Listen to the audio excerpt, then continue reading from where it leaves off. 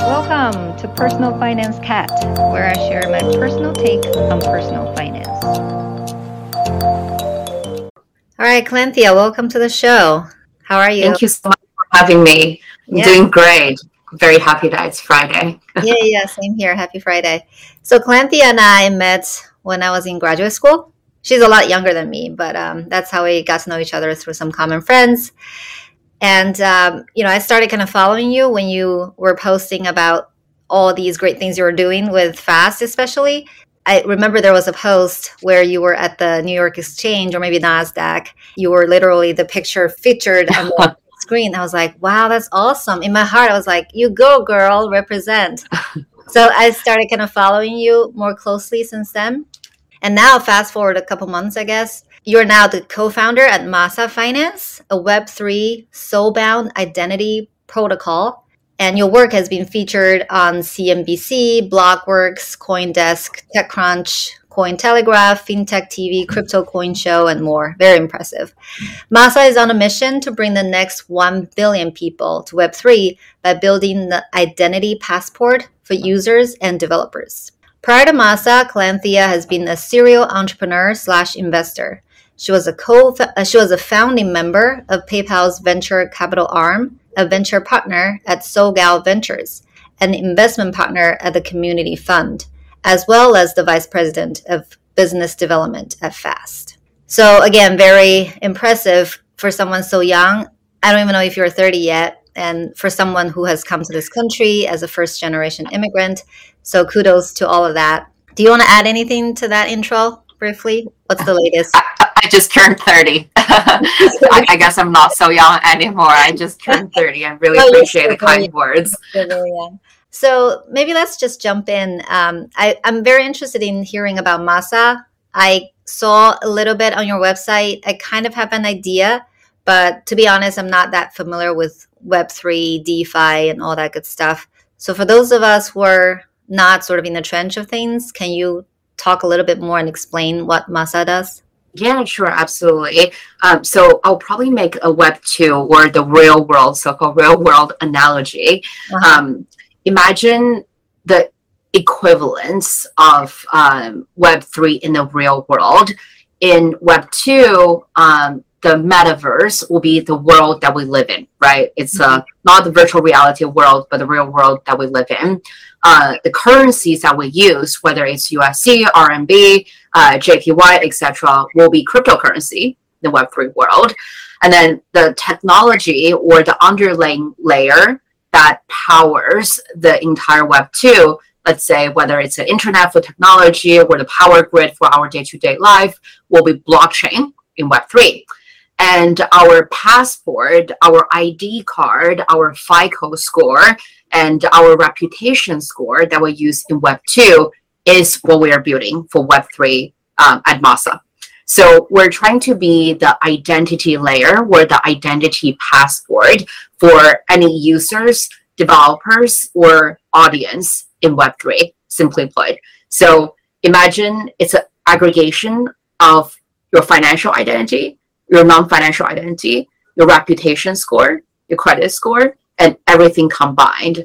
That's what we're building at Masa for Web3. Got it. That's a very helpful explanation. But my first reaction is because you hear about the decentralization, right? Or almost anonymity, because it's not sort of monitored by anybody, especially not by any central company or government. How is that reconcile with what you're trying to do, which is identifying people? Can you kind of explain that a little bit more? There's a difference between having a centralized authority identifying people than user-owned self-sovereign identity. Let's take name as an example. You don't have to showcase your real name in Web3, nor do I spell out my legal name and my middle name and my mother's maiden name in Web3. Right. I have a moniker that I use in Web3, and that is sufficient. Instead of having to store all of your personal sensitive information by a centralized repository, like what we do in Web2 and what we do with big tech like Facebook and Instagram, in Web3, what we're building at Masa is a self-sovereign and user-owned identity. you as a user can choose to share selectively your information with the requesters, whether that's a lender you're applying for a loan from, or someone else, like a project you're trying to enter and verify that you're not a bot. So you as a user has the ultimate power and authority of owning your identity through the product that we're building on Masa in Web3. Got it. Okay. Yeah, I can see the huge need for that sort of, let's call it a bridge to connect the user's identity versus whoever the requester is, to try to understand who is actually using their product or service. Because otherwise you might have criminal stuff or something that's not even sort of permitted or wanted by whoever is providing the goods or services. So can you talk about maybe the landscape in that industry? Are you the leading organization that's doing this, or is there other competitor you have? What's sort of the landscape? Yeah, so going back to the comment you just made, identity is not just about anti-crime. I think in Web 2, we generally associate with doing KYC as anti-money laundering, anti some sort of criminal activity. However, identity is really all of your personal information and identifying information in one. You as a user will be able to use it to unlock different kind of utilities. So we normally see it from that lens. And also, if you consider the problem of bots in Web3, that's a major problem. I recently read a study that says 40% of Web3 gaming accounts are bots. And there's no good way of preventing bots from happening without properly authenticating user. So that's another lens we take when we think about identity, why there needs to be an identity, the utility and use cases of having a self-sovereign, user-centric, privacy-preserving identity in Web3. Mm-hmm. And then to a question about the landscape in Web3, of course, there are projects building everything. That's just the nature of and the beauty of the Web3 ecosystem. If there's a problem, there's always a project addressing that. But with something like identity, the challenge is that the prevailing approaches like decentralized identifier and verified credentials have been difficult to integrate because of the very fragmented standards out there. To give you an example, for decentralized identifier, there are more than 50 standards for a developer to integrate. But when we think about identity, most of people would prefer to have a more standardized way to consume and to integrate with someone's identity. That's the reason why in May last year, Vitalik, the creator of Ethereum, published a paper called Decentralized Society, Finding Web3 Soul. In the paper, Vitalik introduced the idea of a soul-bound token, or SBT. So soul-bound token is the atomic level of identity and attribute within Web3. And Masa is the first project that brought the concept of a soul-bound token into reality. Only 3 months after the concept being introduced, we at Masa launched the first soul-bound token project on the Ethereum testnet in August. In the past 6 months or so, we have amassed close to 500,000 of soul-bound tokens being minted by more than 100,000 users across 40 different countries in the Web3 world. So we're the first project who brought this very foreign or remote sounding concept into reality. And we're the fastest growing project in the SBT or soul-bound token space. That's awesome. So I was wondering why the soul-bound name. I thought it was some sort of metaphor, but I guess I now know there's a token associated with that. I have a very rudimentary understanding of cryptocurrency. So can you explain soul-bound token as a token or cryptocurrency? What's, I guess, the utility or the functions of that particular token? Yeah. So first of all, I would just take a step back in sharing my personal view on what is token and why it is not the same as cryptocurrency. Okay. I see cryptocurrency as any currency that similar to all the fiat currencies you'll be using in the real world. There's Ethereum, there's Bitcoin, there's Solana, etc. Those are circulating currency, just like USD, RMB, JPY, etc. that we have in the real world. Versus token is a more technical concept. Token does not equal currency. And then diving one layer deeper into soulbound token. Soulbound token is basically a non-transferable NFT that is used to represent your identity. So what we're talking about, like the masa, what we just discussed about different kind of utilities, what kind of use cases, why identity matters. Soulbound token is basically the technical infrastructure or the technical concept that supports a masa identity. Okay, that's helpful. Good explanation. So I want to ask you, what's your overall outlook for Web3 and crypto, especially since now some would call we're in a crypto winter and the macroeconomic environment is certainly not helpful because you see all these layoffs from tech companies. What is your view of the long-term prospect of the industry? Yeah, it's not the first time there's a crypto winter. There has been multiple cycles in the past. My co-founder first got into the crypto space around 2013, 2014 as one of the first solo miners of Dogecoin. And he has personally experienced and witnessed 3 cycles already in the crypto space. So the concept of crypto winter is nothing new. It is an extremely cyclical industry. And you as a crypto builder or user would almost have to anticipate the cycles in front of you and what you're experiencing. So I'm not personally scared by the crypto winter, although it does raise a few questions, right? It's very sobering. First of all, a lot of tourists who are just in the crypto hype for a quick buck. Nowadays, there's no quick buck to be made in crypto. So a lot of tourists have left the station. Who's left are real builders who see potential in crypto and blockchain and Web3 as technology, and then using the technology to deliver real utility. If we take a step back and review a few cycles we have been through in the crypto space, the first cycle really focused on using cryptocurrency as a new way of building wealth and building value. That's the reason why exchanges are really popular during the first cycle.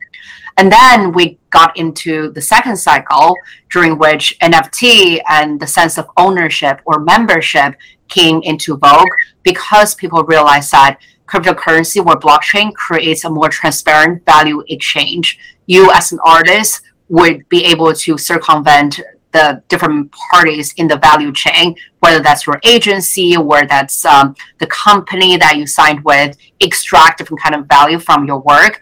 Instead, through blockchain and NFT, you'll be able to establish a very transparent and direct value exchange with your users and community members and fans. That's the reason why NFT and the associated concept of value exchange and membership came into vogue, which created a different hype. Now, looking into the future, I really do think that utility is going to be what's very, very important in Web3.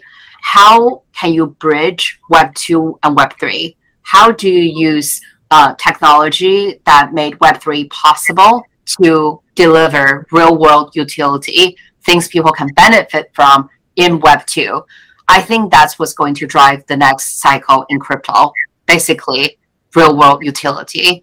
Taking a utility driven lens instead of speculation driven lens will be key for crypto builders as we hopefully preserve our energy, go through the winter, and welcome the next summer. Yep. Yeah. So that actually kind of triggered this question in myself, right? As you were saying, the utility lens is very important or critical in the next round. Would you be able to, for example, think about even for your business, right? If you want to monetize it. So can you sort of even go with the ad route? Because if you kind of know the identities of a person, even though you don't know their name or the sensitive information, but you know what they like, what they want to see, that kind of thing. Would you be able to kind of build ad platform on that? Yeah, it's not a use case that we're currently working on, but definitely something I've been thinking about. And by the way, we do make money. We actually made our first 100,000 in revenue in the first 7 days after we live on Ethereum mainnet 2 weeks ago. Thank you. Awesome. So when it comes to ads, the big problem a lot of people have with Web2 ad platform like Google and others is that you as a user, your personalized information is being used by a third party, in this case, big tech, to monetize. You as a user do not benefit directly from a monetary perspective from your information being utilized. And the promise of Web3 is that if I want to monetize my personal information, I can, because there's a more transparent and direct value exchange. So to your question, absolutely. Once I become an authenticated user and some of my behavioral preferences or whatever is being recorded, I should be able to, as a user, to monetize that. I can share such information with the other party, and there should be a fair value exchange whereby I get paid in some monetary or non-monetary format by the person or by the project that is requesting my personal information. Yeah, that makes a lot of sense. Yeah, I think that's where kind of people are hoping where this could go. So you sound very knowledgeable about all of this. How did you learn all this, and how did you transition from fast, which may be related, I'm not exactly sure, but how did you kind of go into this industry, and then how did you learn so much about it? Yeah, so most of my career has spent working on fintech. So when I first started, I was working in traditional finance, in investment banking, but I was working with financial institutions. So working with big banks, broker dealers, and fintech companies and payment processors, etc., on everything ranging from correspondent banking, international payments, trade finance, credit and lending facility, to mergers and acquisition. And that really opened up a world of possibilities and drawbacks in TradFi to me. I've seen firsthand how flawed many infrastructure is in traditional finance. And that's how I thought of using technology to solve some of the problems I was seeing. That's what got me into fintech in around 2015, 2016 or so, when fintech started to become a really emerging concept back then. I moved to California, to Silicon Valley, and network and hustle my way into PayPal Ventures. PayPal at the time had a lot of cash on the balance sheet, and we're just thinking about using acquisition and investment as a wedge to get into new markets, new product, and innovations. So me and my boss went to PayPal's board. We proposed that we're going to set up a venture capital practice for PayPal, using it as a way to learn new innovation, break into new technology and new markets. We eventually raised a $350 million fund, PayPal Ventures. At PayPal Ventures, I think I was really lucky. It was timed very right because it coincided with the wave of fintech innovation. Everything from consumer lending, but online instead of your loan sharks at the street corners, to neobanks, the first with neobanks like Chime, Tala, etc., and then to financial infrastructure like Plaid, Tank, how to digitize your financial information, and how to build an API-based platform for the exchanges of your financial information. And then later on to new and emerging and frontier markets as well, getting to invest and at least get to know and connect with emerging projects in Africa, in Latin America, and in South Asia, etc., and make some investments in those markets. That really broadened my view, my perspective on how technology can be used to solve a lot of, a lot of financial issues we're seeing in the world. That is also corresponding with the trend of open finance I'm seeing, right? Because from traditional finance, working with financial institutions, to using technology to give user the power and of finance and financial decision, to making financial data more transparent through building financial infrastructure like Plaid and Tink, etc. The natural progression for me as a person is to be more curious about how much more decentralized finance could be. So I got really excited and interested in DeFi, decentralized finance, naturally as part of that progression. And as people would say, you would fall into the rabbit hole of getting into DeFi, learning more about DeFi in the DeFi summer, including working with PayPal and some product groups within PayPal on some DeFi and cryptocurrency initiatives. That got me closer to learning more about Web3 and crypto in general. Yeah. And then that eventually made me excited about building a company myself in the Web3 space. Web3 is really, really unique in so many aspects. At the surface level, everyone knows that it's a new technology, it's a new world people are building. It can enable user-owned information. It makes value exchange more transparent.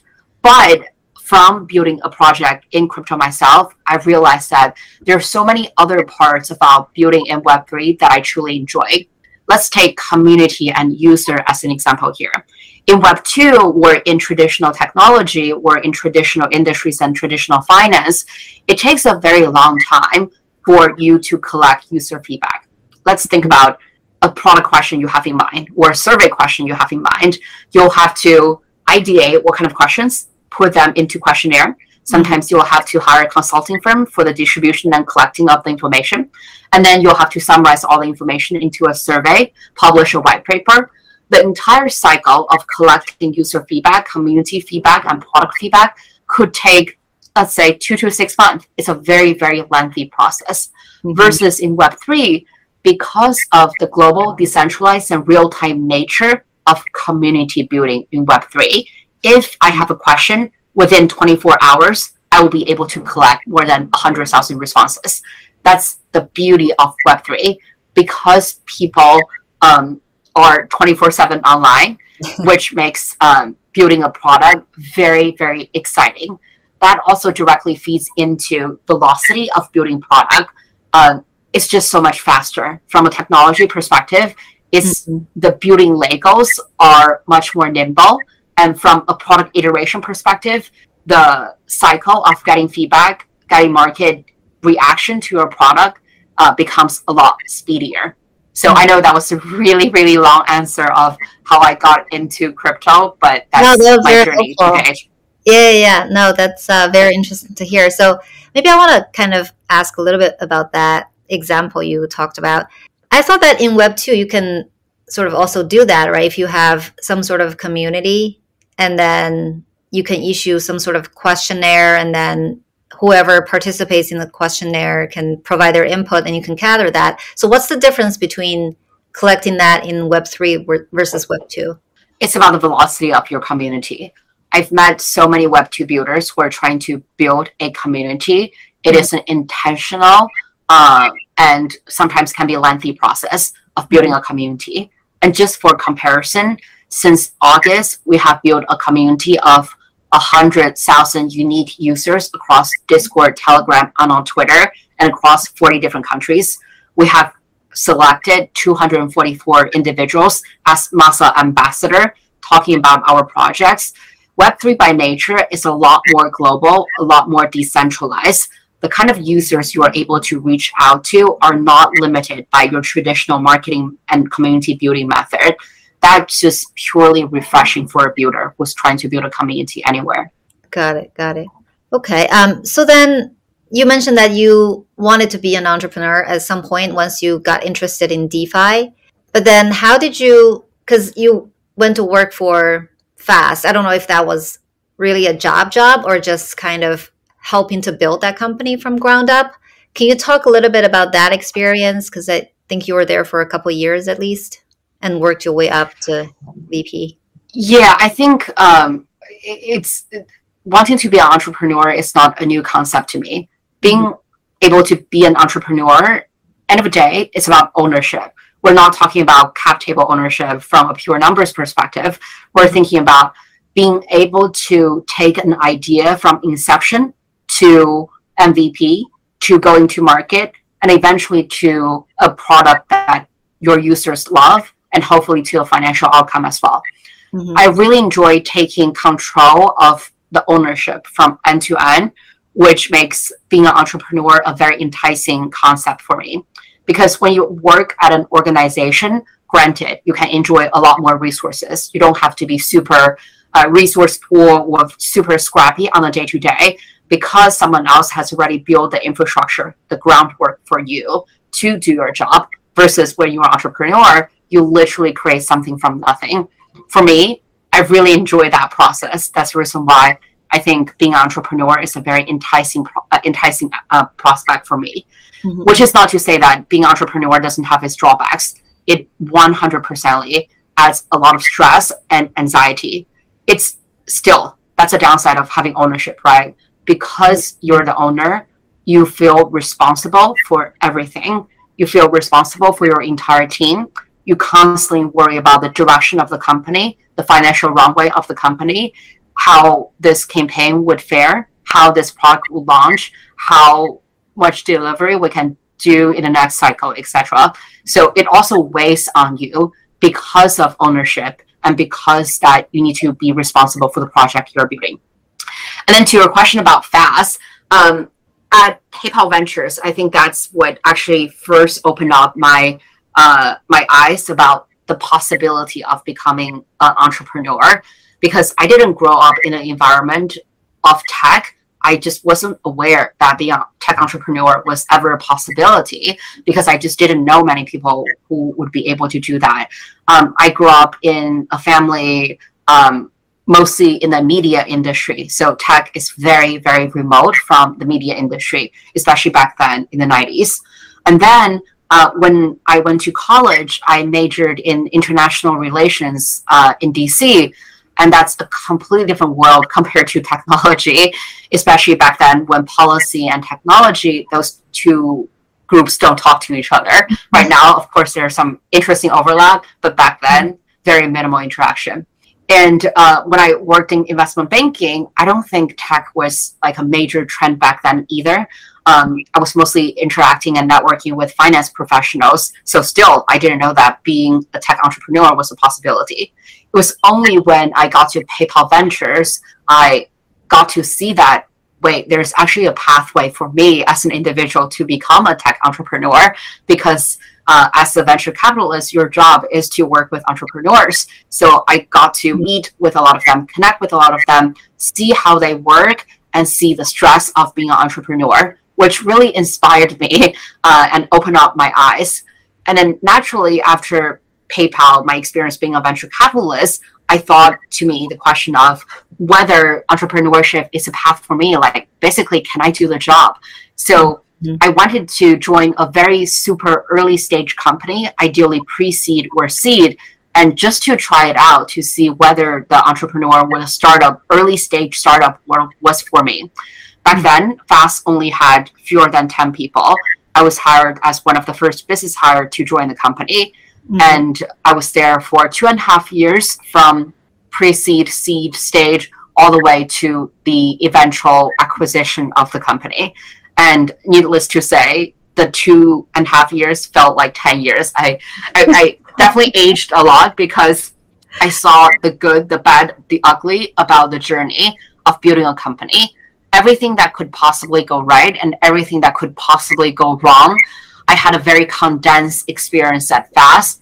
And for that, I'm very grateful, because that eventually led me to decide that despite all of the bad things and terrible things I've seen, I still really enjoy being an entrepreneur.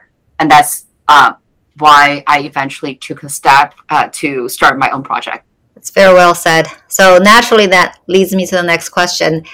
Do you think entrepreneurship is something that's learned or born with? Because a lot of people work in Silicon Valley and seen this culture, but not everybody will go out and become an entrepreneur, right? Do you think you have some innate ability that just got awakened, but that was something that you were born with, or you really kind of saw it firsthand and learned the ropes, and then that's why you decided to start on your own?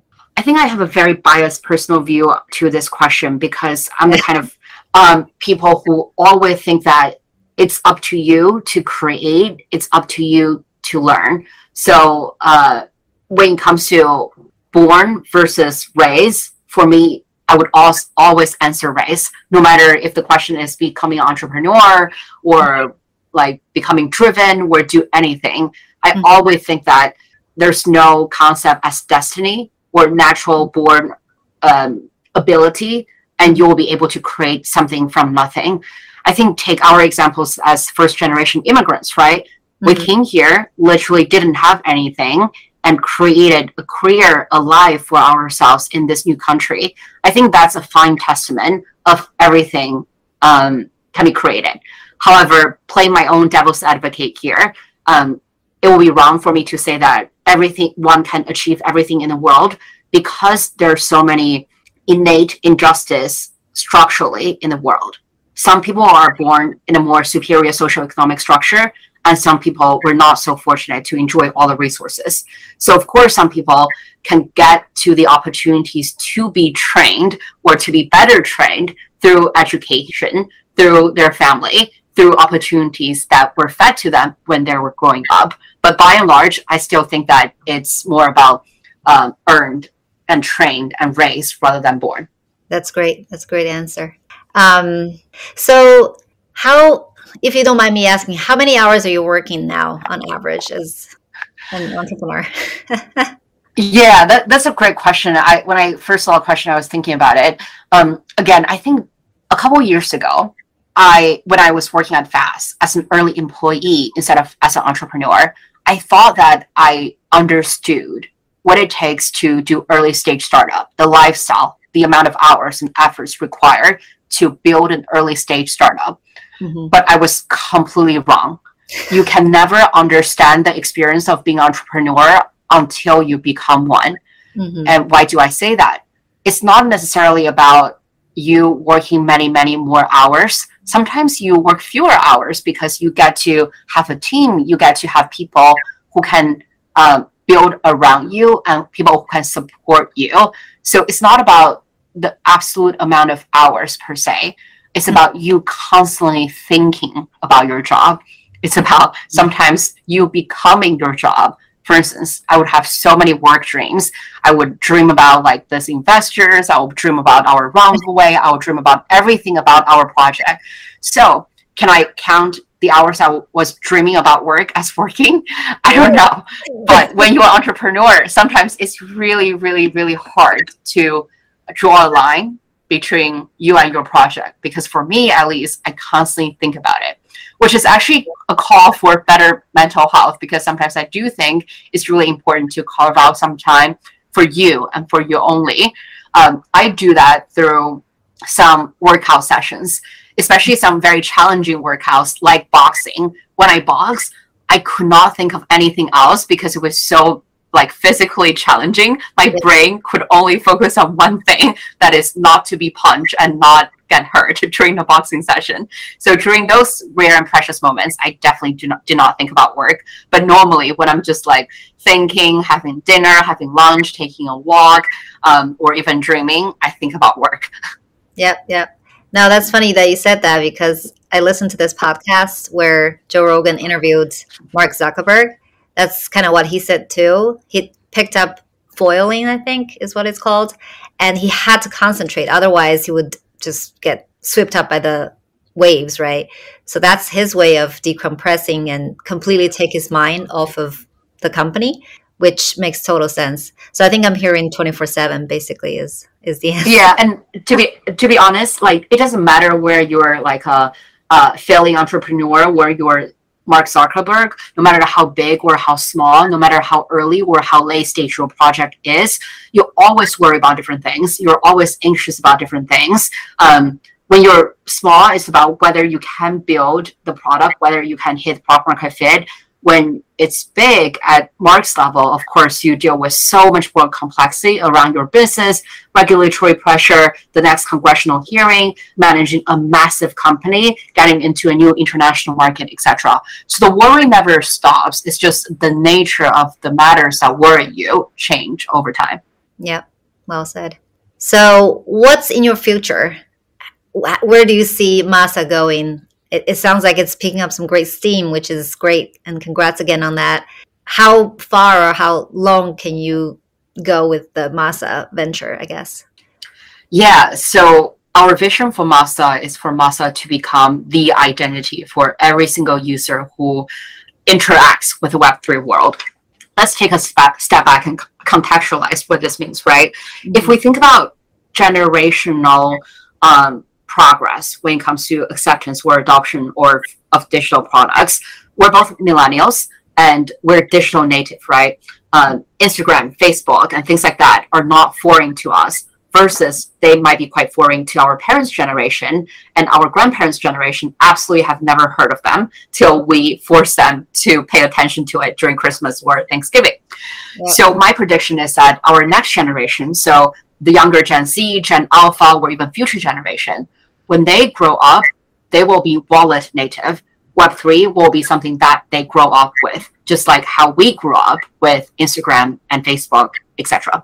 So for them, wallet will be their new way of navigating a new world. And I want every single one of them has Masa as their identity as they navigate this new world of Web3 that they will grow up with. So that's an end vision. Of course, that is a very, very grand vision, and it will take 10,000, if not more, iterations to get there. Right now, we are a C stage company. To reach the next inflection point, it's about experimenting with different kind of product positioning and go-to-market approach with velocity. That's the reason why I truly, truly enjoy working with my co-founder and with my team, because we're very aligned with the approach of velocity. As a very fundamental infrastructure product like identity, it's not like you're building the payment acceptance for SMB like in the format of a Square. So that's a very concrete product. We're building a very conceptual and a very technical product.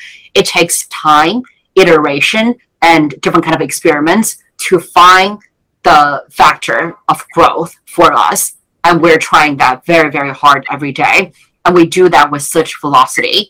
We only launched on the testnet 6 months ago, and now we have already reached 500,000 in Soban token mints.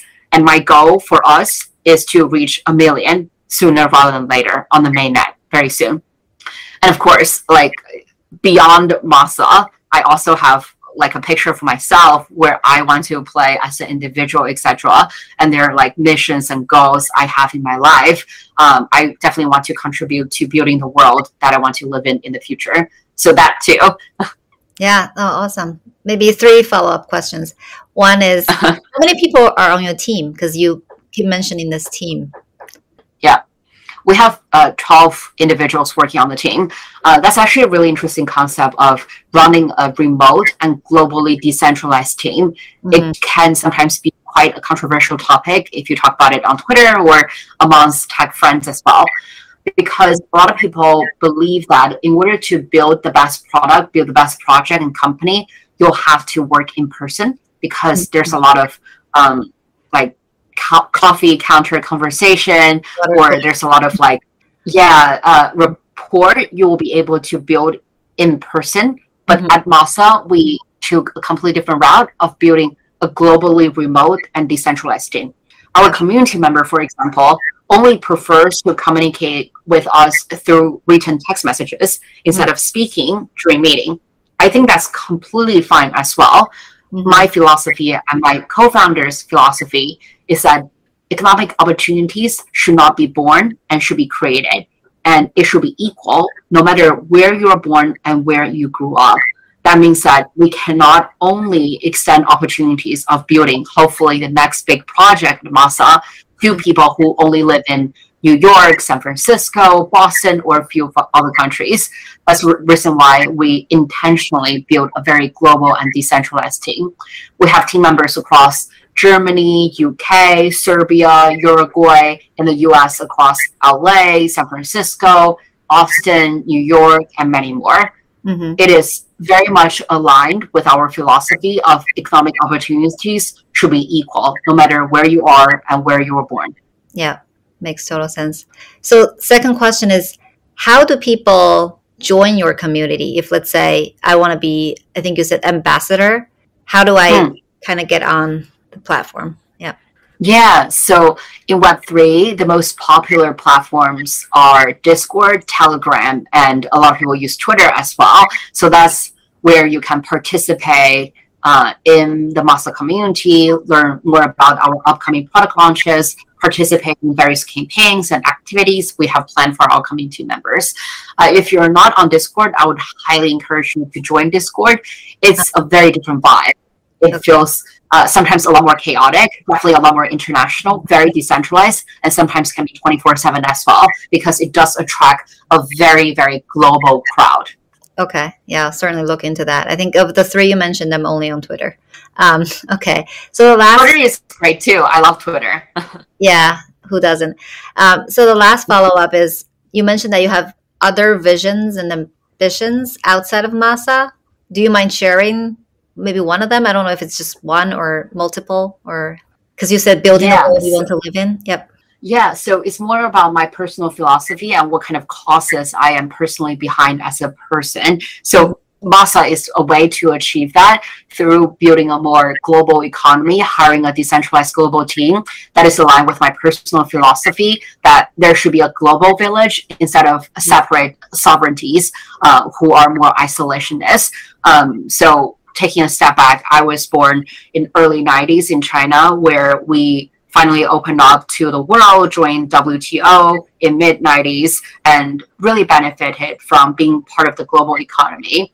Nowadays, you see a lot of countries becoming a lot more isolationist, having a lot more right-wing arguments about sometimes xenophobia and many other protectionist arguments. I don't want to see that. I want to see a world that is truly global, decentralized, and without border. I think that's part of my core philosophies.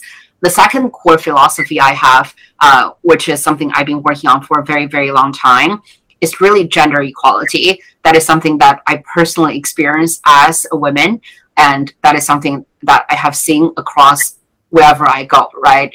Back in college, I was an international relations major, and I did different kind of field studies in Mexico, in India, in Ghana, and obviously back home in China as well. Like gender equality have made different kind of progress in different countries. In some economies, it have gone very, very far, but in some, it's still very, very far behind from what I think will be ideal and will be just. So that's something that I would love to spend time and spend the rest of my life working on as well. So those are two causes or missions I have for me as an individual. Yeah, no, that's awesome. Thank you for sharing that. So do you have any words of encouragement for people who want to be an entrepreneur or are just starting to kind of go on this path? Yeah, I don't think this is necessarily words of encouragement, actually. It's mostly, it might be the opposite. It might be the opposite, but I would just say it anyways. Mm-hmm. I do think that our current society has a tendency of glorifying entrepreneurship. Mm-hmm.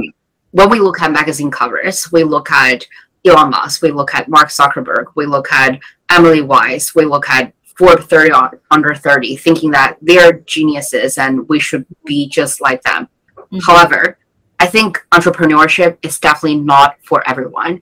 I don't think everyone should and need to become an entrepreneur. It is a very unique path that I hope a lot more people are more openly sharing about the underbelly of becoming an entrepreneur, the difficulties, the mental challenges, the ugly side of becoming an entrepreneur, instead of putting entrepreneurship always on magazine cover and always glorifying entrepreneurship. Wow, that's really interesting. Thanks for sharing that very different perspective. And I truly understand where you're coming from and, appreciate sharing that.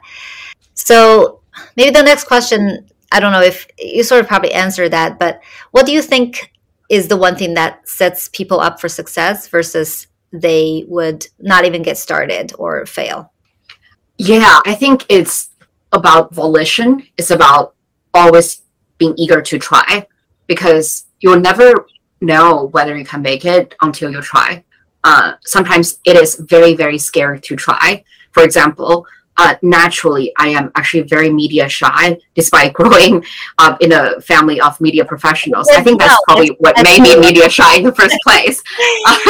In those interviews, I couldn't tell. Thank you. And let me tell you, I actually never watched any of my interview clips because I just couldn't bear seeing myself in any of the interviews.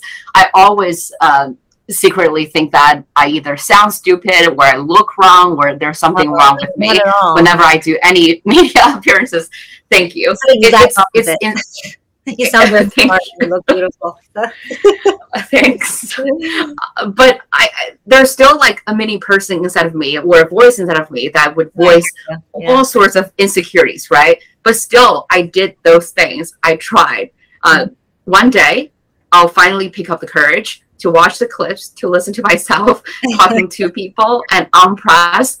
But still, you need to try. So to answer your question, I think just the willingness and the courage to try and to experiment and to experience is what would eventually set people apart. Yep, that's great. All right, so my last question for you is, where can people find more about you? Do you have? Yeah, I follow me on Twitter. I don't post a lot. That's, again, part of me being very insecure about things I say. I think I could never come up with anything clever to say on Twitter. That's the reason why I don't post very often. Well, but still, please follow me on Twitter. Is it just, what's the handle? Calanthia? I think I'm just Calanthia, 3 A's on Twitter. Okay, that's easy enough. Cool, awesome. And of course, your company's website, I guess. Yeah, so the website is masa.finance and company Twitter handle is getmasafi. FI on Twitter. All right, that's really great. Thank you so much, Calanthia. I really enjoyed our conversation, and thank you so much for your time. I know you're super busy. Of course.